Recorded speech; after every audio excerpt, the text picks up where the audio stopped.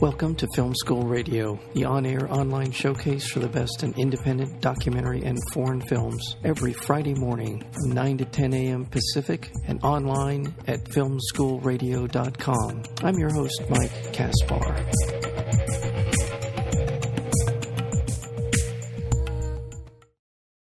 The director of this film called Half the Picture, it's Amy Adrian. It basically celebrates the groundbreaking work of female film directors, investigates the systemic discrimination that has for decades denied opportunities to too many talented women in Hollywood. The film is a plethora of wonderful filmmakers, many of which have been on the show. I'm proud to say. When I saw a lot of the names come up, I thought, all right, we must be doing something right on Film School. So without further ado, I'll introduce to you the director of Half the Picture. That would be Amy Adrian. Amy, welcome to Film School. Thank you so much. Thanks for having me. Oh, you're welcome. Been talking about it for, it seems, decades. We've been talking about the lack of diversity in films and in Hollywood, and particularly about women and the access to platforms to get into filmmaking and all of it. And you've done a wonderful job, not only of identifying the problem, but going down a lot of different avenues with the film in terms of sort of addressing some of the perceptions, but also facing some of the real challenges that are, in fact, at times can be a real challenge or a hurdle for female directors and people who are trying to get into the business of filmmaking. So go ahead. So that's really, I really like that about the film. It isn't just, we're not just, here's the problem, let's do something. There's so many different things in the film. Tell me about your thought process in putting the film together. Yeah. Well, I think a lot of us are aware that there are not many women working directors. There are a ton of women directors out there, but as far as women getting hired, certainly for studio films, the numbers are terrible. Over 10 years, it's averages about women direct about 4% of top grossing films. And each year the number goes up a little, down a little, but it never, it never gets to a place that's, even close to parity or anything. So I think we all are aware that there is this issue, and with the film, we really just wanted to kind of make the emotional argument of who are the women at the center of this, who are these women directors, what has their journey, their road been like, how does it affect them, how does it affect our culture that these women aren't given the opportunities that really they deserve, and really kind of making the emotional argument, like here, meet them kind of as characters in a movie, connect to them, connect with their stories, and I think, it makes the, quote-unquote issue hit home in a different way than if you're just kind of reading the statistics and you go, okay, women directed 4% of films and, 10% of television shows or whatever the number is this year. It really kind of connects to your mind and to your heart when you actually meet the women who are at the center of the story. Right. And you and that's one of the sort of the visuals in the film. You present us with that timeline back in a certain era. I can't remember. I'm trying to remember exactly how it went, but you had statistics like out of the 1,100 released films that year, 4%. You went through a whole bunch of statistics. You didn't overwhelm us, but you gave us this sense that this is not getting any better. This is, despite all the talk, despite all of the, the programs being put together by these different studios, diversity and all that kind of stuff. It's really it's pretty much the same boys club it's been for forever, right? Yeah. And even the DGA, the Directors Guild, just released a report, I want to say yesterday or perhaps the day before yesterday, saying even with all of this awareness and Me Too and Time's Up and investigations into systemic discrimination in hiring, the numbers of minorities and women directing, actually, I think for women got a teeny bit better last year and for minorities dropped. God. So, there's still, even with all of this awareness, I think you can kind of get the impression that, things are getting better and people are becoming more open to different kinds of talent, and just in, as it is in law or medicine or these other fields, like people are going to continue to get hired. The numbers are going to continue to get better of people who haven't traditionally been in these fields, and at some point we'll reach parity. And there continues to be no statistical evidence for that, and that's really frustrating. Because my show focuses on independent indies, documentaries. I guess, and this is completely anecdotal, it does feel like there are more women in the realm of independent filmmaking. Yes. And documentaries, because I this is pretty significant. Do you want to know why that's true? Because they don't need. Well, you can self-finance. Is that? Well, there's no money. Yeah. There's no money. It's exactly. I mean, you're exactly right. It's like there are and even in documentary and even in independent film, the numbers are better, certainly, than women making studio films, and certainly better than women making big studio films. Yeah. But still, those numbers are still quite low, even in documentary and even in independent film. But the reason, you're exactly right, why you see women in those genres is there's just no money there. People are self-financing, they're cobbling together films with scrappiness and heart and credit cards. Right. And that's when people are able, and many people that's how they're able to make their first films. Men, women, that's how those first movies often get made. You just don't see women ever really in the numbers that they should be moving up the ladder to get those next opportunities. They make their scrappy first film and it plays at Sundance and it does well, and then they get hired for a big TV show or a studio movie or, all of those kinds of things. Like, women just tend to not get those later opportunities that men do get. Right, and in the film there is there's a section of the details, in addition to sort of whatever gender bias that there is in the industry, you throw into it a whole lot of other factors, including what directors certain actors will work with. There's a whole litany of things that create these kind of hurdles, and if you're able to navigate all those things, I mean, I sort of held out this sort of, I guess, Pollyannish view that in independent filmmaking, because, and I this is my calling card whenever I talk to people about why would you want to watch these films that usually play for 2 weeks in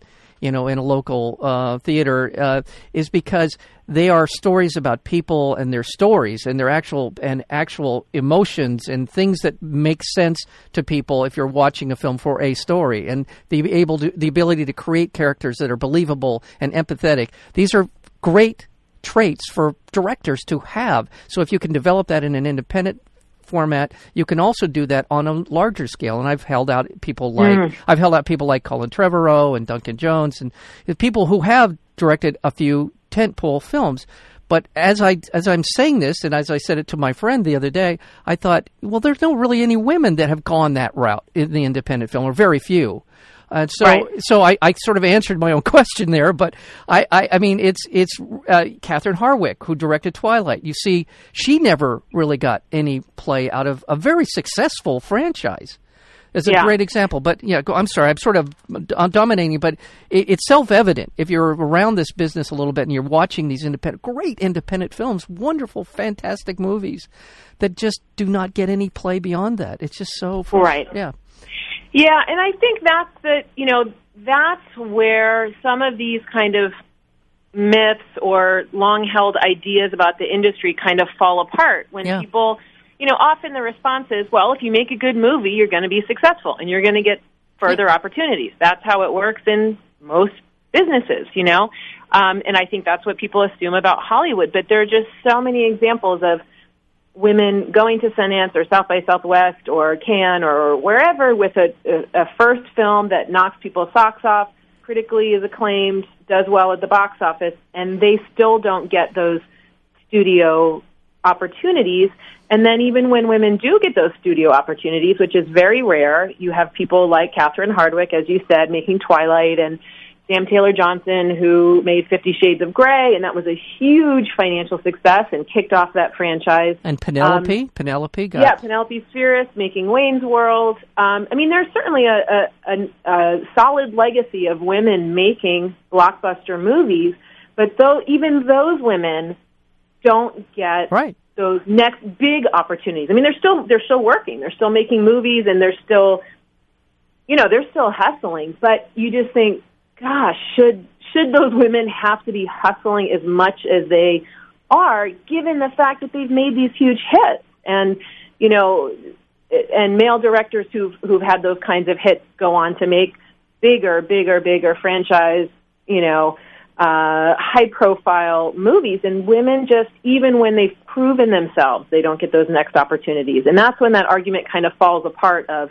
well, it's just quality, or, Hollywood should follow the money and invest in filmmakers whose films make money. I mean, they are kind of, Hollywood's leaving money on the table with a lot of these directors. They know what to do with a budget. They know how to make a great film, and they just aren't getting those next opportunities. And that's really tough. This is why I want to encourage people. I truly want you to see this film, Half the Picture, because you come away from it with a much better understanding that goes beyond the kind of headline sort of discussions that we have, the sort of top line, sort of the mythologies surrounding women in film and this lack of diversity, lack of women at the top of the food chain here, because you lay out all these different things. You see some very successful. Ava DuVernay came on the show for Middle of Nowhere, which I absolutely thought love that movie. Love that movie. Isn't that a great film? And to see her get that opportunity, the next step, and then she's done well, but it does feel like that they're watching, they're waiting for her to fail. I with The Wrinkle in Time, I know it didn't do as well box office wise. I'm really kind of curious where she's going to go from here, and I hope she continues to get, because she's a remarkable filmmaker. She's a great filmmaker. Yeah, and she is. And that's the other thing too. I would just say is, women, there is a different standard for women. I mean, women kind of have to have a home run at every at-bat to be hired for that next job. And there are plenty of men, some of our best, greatest male directors. They have hits, they have misses, sometimes they have huge misses, and they still get hired, and people still want to see the work that they make. And, there are a lot of examples of guys who've continued to have really robust careers. Right. Well, that's part of the business. It's not like there's a surefire, director who never has a failure. That's just not the way the business works. But for women, they get judged so much more harshly and continue to have to struggle to get those opportunities. But things that don't overperform is the norm. But for women, it's like if you don't have a film that overperforms, people kind of cool on you, and that's just not a standard that's used for male directors. Right, and I'm going to call out one director that continues to baffle me as to why he gets his films financed, and maybe I'm being unfair. The director of Sixth Sense. M. Night Shyamalan? Yeah. I mean, he has had some stinkingly bad, horribly bad box office movies. I mean, really bad. I mean, I won't even comment on the quality of his films, but this guy continues to get, I'm sorry, I'm not singling him out, but I think he's a real top line example of a guy who continues to get lots of money to make really. And that's the thing. They all have. Fun directors like Jon Favreau made the Iron Man movies. I mean, he made like Zathura, and they all the big directors, David Fincher, and they're great directors, but they've all had misses. That's just part of the business. It is part of the business. It's just women kind of don't get that second chance, never mind that 10th or 11th chance. Yeah, with M. Night, it just baffles me beyond words. But anyway, okay, well, sorry, M. Night, but all right. I know he's a regular listener, so I can apologize personally. No, I'm just, I want to remind our listeners we're speaking with Amy Adrian, and she's the director of the film Half the Picture. It's about exactly what we're talking about women in film, women at these amazingly gifted, remarkable filmmakers who have not been able to get the kind of run that they deserve. Putting aside anyone else's success or lack thereof, they just are not getting these opportunities. I was particularly drawn to Rebecca Keegan and her the comment about her writing the same story.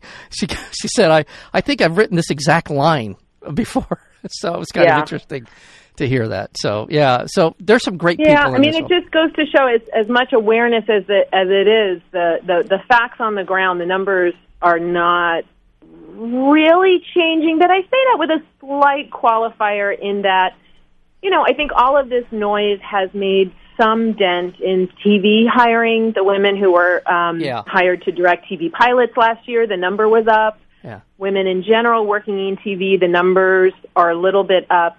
So you can't take 1 year's, statistics and say that we're moving in the right direction necessarily, but that is encouraging. So, right.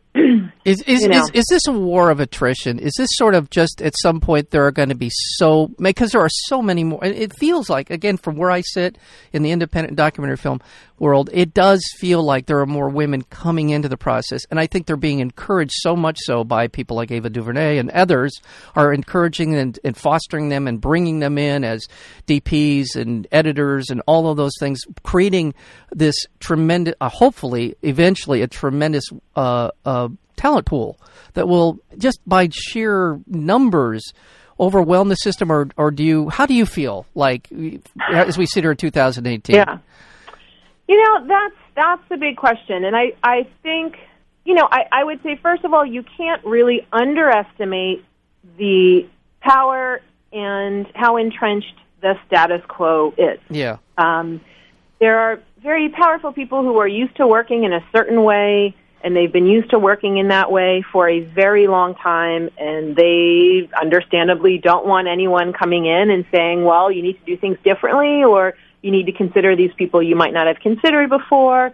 I mean, there's a lot of pushback, honestly. I mean, that's not publicly seen as much, but, a lot of these activists who have been fighting for this, greater opportunities for women directors for a long time, I mean, they've experienced and seen firsthand the pushback from people who just don't want to change how things are working. Yeah. So I think that you can't underestimate that, unfortunately. But, I would say that there is so much attention to this issue, and so many people are being so loud about things that are unequal and unfair in ways that publicly. In ways that they haven't really felt safe to do so before. Yeah. So you have very high-profile actresses talking about pay inequity and lack of women directors and lack of equality in the power structure in Hollywood. Yeah. Like, that's a big change. I mean, these are women who get hired by the guys in the room at the Academy and the Golden Globes and Cannes, where these women are making these powerful statements.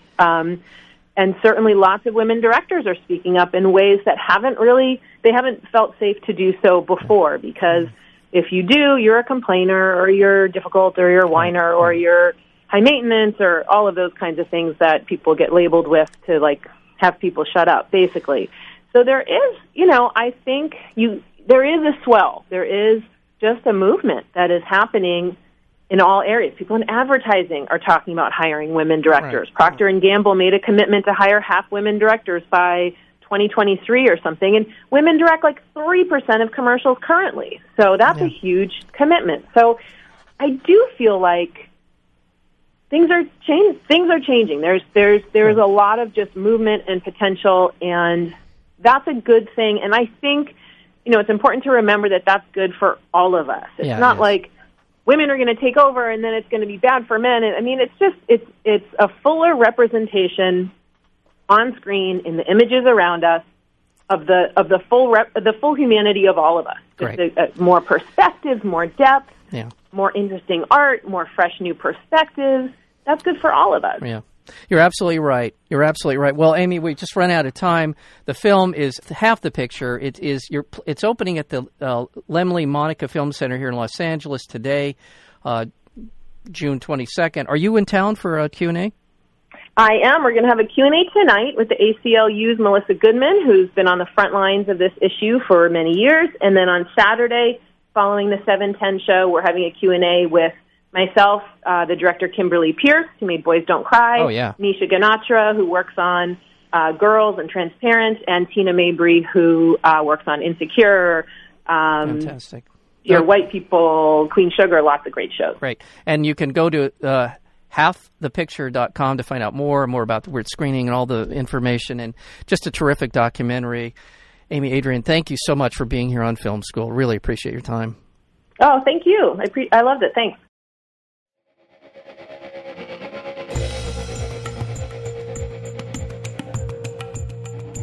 You've been listening to Film School Radio, the on-air online showcase for the best in independent documentary and foreign films. You can find out more about the program at filmschoolradio.com. I'm your host, Mike Kaspar.